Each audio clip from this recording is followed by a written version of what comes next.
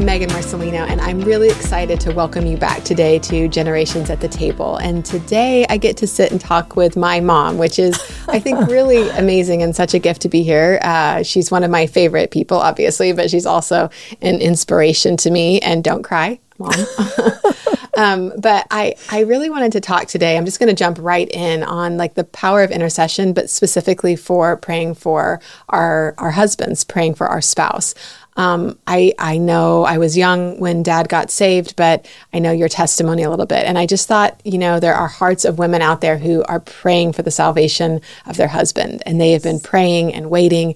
And I imagine that has to feel like a really discouraging time. And so I'd love to encourage them today that if you're in that place of praying for the salvation of your husband, like, can you share a little bit of your testimony of what that was like and how you stood in faith and where you stood in Scripture, and kind of what that looked like for you at the beginning? Okay. I think the beginning always is with me is that in my very first few weeks even of salvation, someone had given me a book, and it was about the power of the Word of God and the power of praise. And so as I began to feed on the Scripture, and I was in the Scripture all the time. I had a Bible in the car. I had one on the washing machine. I had it on the kitchen counter. I had one in the bathroom. I mean, I fed on the Word because the Word is spirit and life. And I knew that. I understood that. God revealed that to me from the very beginning. So in the midst of my husband not being thrilled about my salvation, because he didn't understand. Yeah, and my crazy church friends. I knew that I had to really pray carefully for him. And one night, the Lord spoke to me, and he said that you're not to preach to him. You're just to be yourself and love. And so it was like, okay. But it was very difficult because when you find truth for the first time and you find the love of God for the first time, it's very hard to keep it in. Yeah, you wanted to share it. You want to share it and shove it down his everybody. throat. Yes. And you want to share it, and you want to live it, and you want him to be a part of it, and he was not ready. And so because the Lord had spoken that to me, I was trying very, very much to be obedient. And then I went to church one day, and my pastor from the platform came off the platform and came down to me, and he said that you're not to preach to your husband, you're just to pray and to believe. And it was like, oh my gosh, Lord, this is so serious. You are really serious about me not. And it was difficult. And so I think there's like such a discipline in that, like praying and believing, because so many times it's like that waiting period where we want to take action. Yes. We just want to do something. It's like, yes. I need an actionable, I need a takeaway here. And it's like the Lord says, pray and wait. That's really hard. Like, because the waiting is in essence an action. It's an action. Yeah. And it's revealing your trust in the Lord. And as a new believer, you want to trust, but you also want to get something accomplished. And that's a major accomplishment for your husband to become a believer with you. So anyway, months went on, and then I came across another book a few months after that. And the name of the book is From Dynamos of Praise, Out of Come Away, My Beloved. And it says, man has contemplated the power of faith and of prayer, but only rarely have I revealed to men this far greater power of praise. For by prayer and faith doors are opened, but by praise and worship great dynamos of power are set in motion, as when a switch is thrown and an electric power plant, such as Niagara, is thrown into operation. Praying for specifics is like requesting light for individual houses in various scattered places, while worshiping and praise flood the whole area with the available current. I do not discount prayer and petitions. I only show you a more marvelous way, a faster means of bringing more help to more people with less lapse of time. So many need me, so little time is available. Turn loose your praises, and in proportion to their liberality, you shall see my generosity expressed and in an infinite magnitude. And so the key is that when you praise, you are praising because that is faith coming out of your mouth, that it's already going to happen, that it's going to happen. God is faithful. And so when you pray, and I am a prayer warrior. I pray But praise is the way I start everything, because I feel like it's the quickest way to get in before the throne room of God. You're there instantly when you begin to praise, and you are decreeing. And Job 22:28 says that when you decree a thing, it shall be established. That doesn't mean it may be, it means it shall be. So you decree it and it shall be established. And the favor of God's light will shine on your ways. And what is that favor? You're wanting your husband to come into the kingdom. That's the light that comes into your household because you are believing God, you are standing on faith, and you are praising Him constantly that His word is truth. There's no variable, there's no shade, there's no turning in the power of His word. His word is truth. Jesus is truth. The light of God is the truth. And so therefore, you stand on the word, you gather the scriptures that the Lord puts in your heart. Yes. And then you begin to praise God for the power of those words and the truth of those words. Praise Him that it is done. Praise Him that it's going to manifest. So I think this is a powerful principle, the principle of praise, praising for the manifestation, but not only applies to the salvation of your husband, but to so many other things. It's really a principle. But today I know we're talking about that specifically. So you've praised. Talk to us about, is there any keys that you use to keep your heart posture where you wanted it as you waited for His salvation? How long was the period from you beginning to pray that it manifested? Yeah.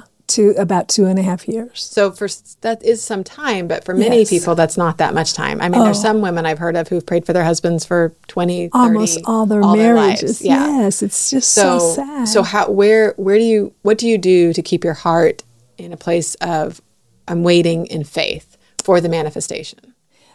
Well, the power of the word. The word says that when you ask, you shall receive. The word says, when you seek His face, you shall find Him.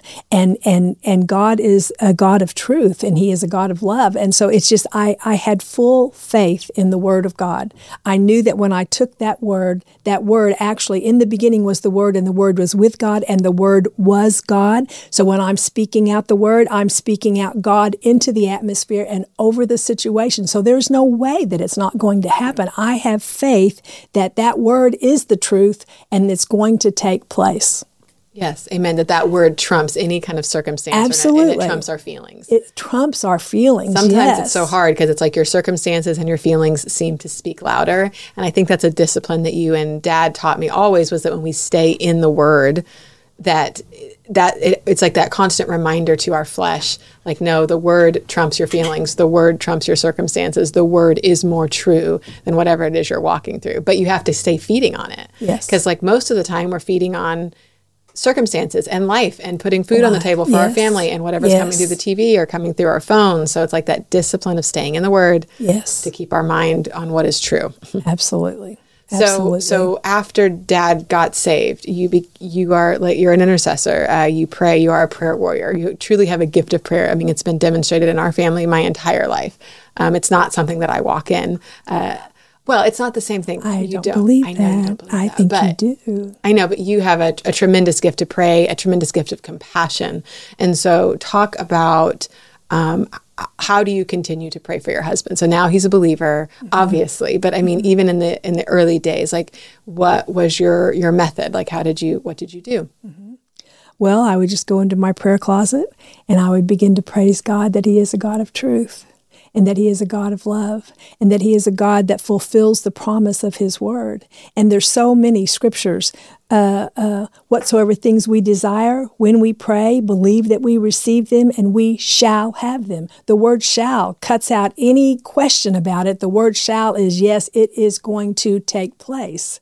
And so it's like, there we go. It's going to happen. I just have to be patient and wait for it. Or you just have to be patient and wait for it. And that's the key. And what happens in the midst of all that, it says that it's written that God will deliver one who is not innocent, and he will be delivered through the cleanliness of our hands. So that puts the responsibility on me that I have to keep a clean heart. I can't get upset. I can't be angry with the things that don't happen as fast as I want them to. I have to walk in the fruit of the Spirit all the time. And I constantly have to stay in a state of forgiveness, because part of you is like, you want to shake them. Don't you understand what's happened to me? Yeah. And yet you can't do that. You have to be forgiving and loving and understanding, and you can't say anything. You have to keep your mouth totally closed, because a few times I opened my mouth, it didn't go well, And the Lord had told me, He told me from my pastor twice that word came to me, and once what He spoke to me. So it was like, okay, Lord, I'm going to do this, and I'm just going to trust. And I'm just going to rejoice in having you as my Heavenly Father, and that my whole life changed when the Lord, of course, I know you guys know this. I mean, you understand salvation, but the Lord told me that He was going to set the streets on fire. Well, when the Lord tells you that, it's just like, well, okay.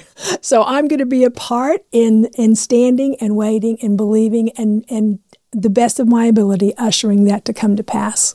And you've done that so faithfully. You have been that woman and that wife, and I've been blessed to witness it. So is there anything else kind of as we wrap up today? I think what you have taught us about prayer and said to us applies to so many things. Like we said, it doesn't just apply to the salvation of your husband. It could apply to, it's a biblical principle of truth that stands in the midst. And so it's a foundation of, if you're praying and waiting on anything, or praying or waiting for the salvation of your parents or your children. Yes. I mean, no matter where you are in your life, if you're in a place of prayer and waiting, which I think we always are in some way of our, right? We're always in the middle, someplace.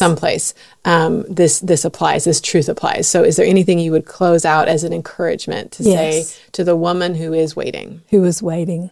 The scripture says that it's written that God will even deliver one who is not innocent, and he would be delivered through the cleanliness of our hands.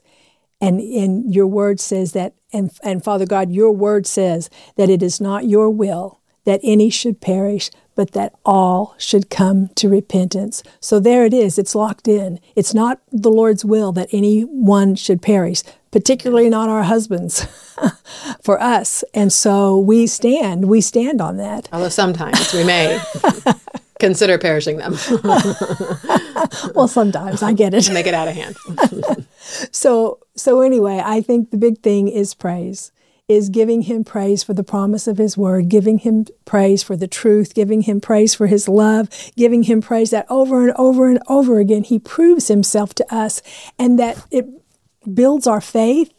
And it's just the most awesome thing that He can do, is to give us that heart of praise. So this is the next one. It comes out of Come Away, My Beloved, and it comes out of Learn to Reign. And this is the last few paragraphs. Okay. Praise me, O my people, praise me. Praise me out of a heart full of love. Praise me for every blessing and every victory. And praise me when the most difficult thing to do is to praise. This is the victory that overcomes the world, even your faith. And praise is the voice of praise. And so when it's difficult times and we're not getting along and we want things to happen faster, we still have to continue to praise. It says, faith rejoicing for victories claimed in advance is a song of praise that has made the very fabric of things hoped for.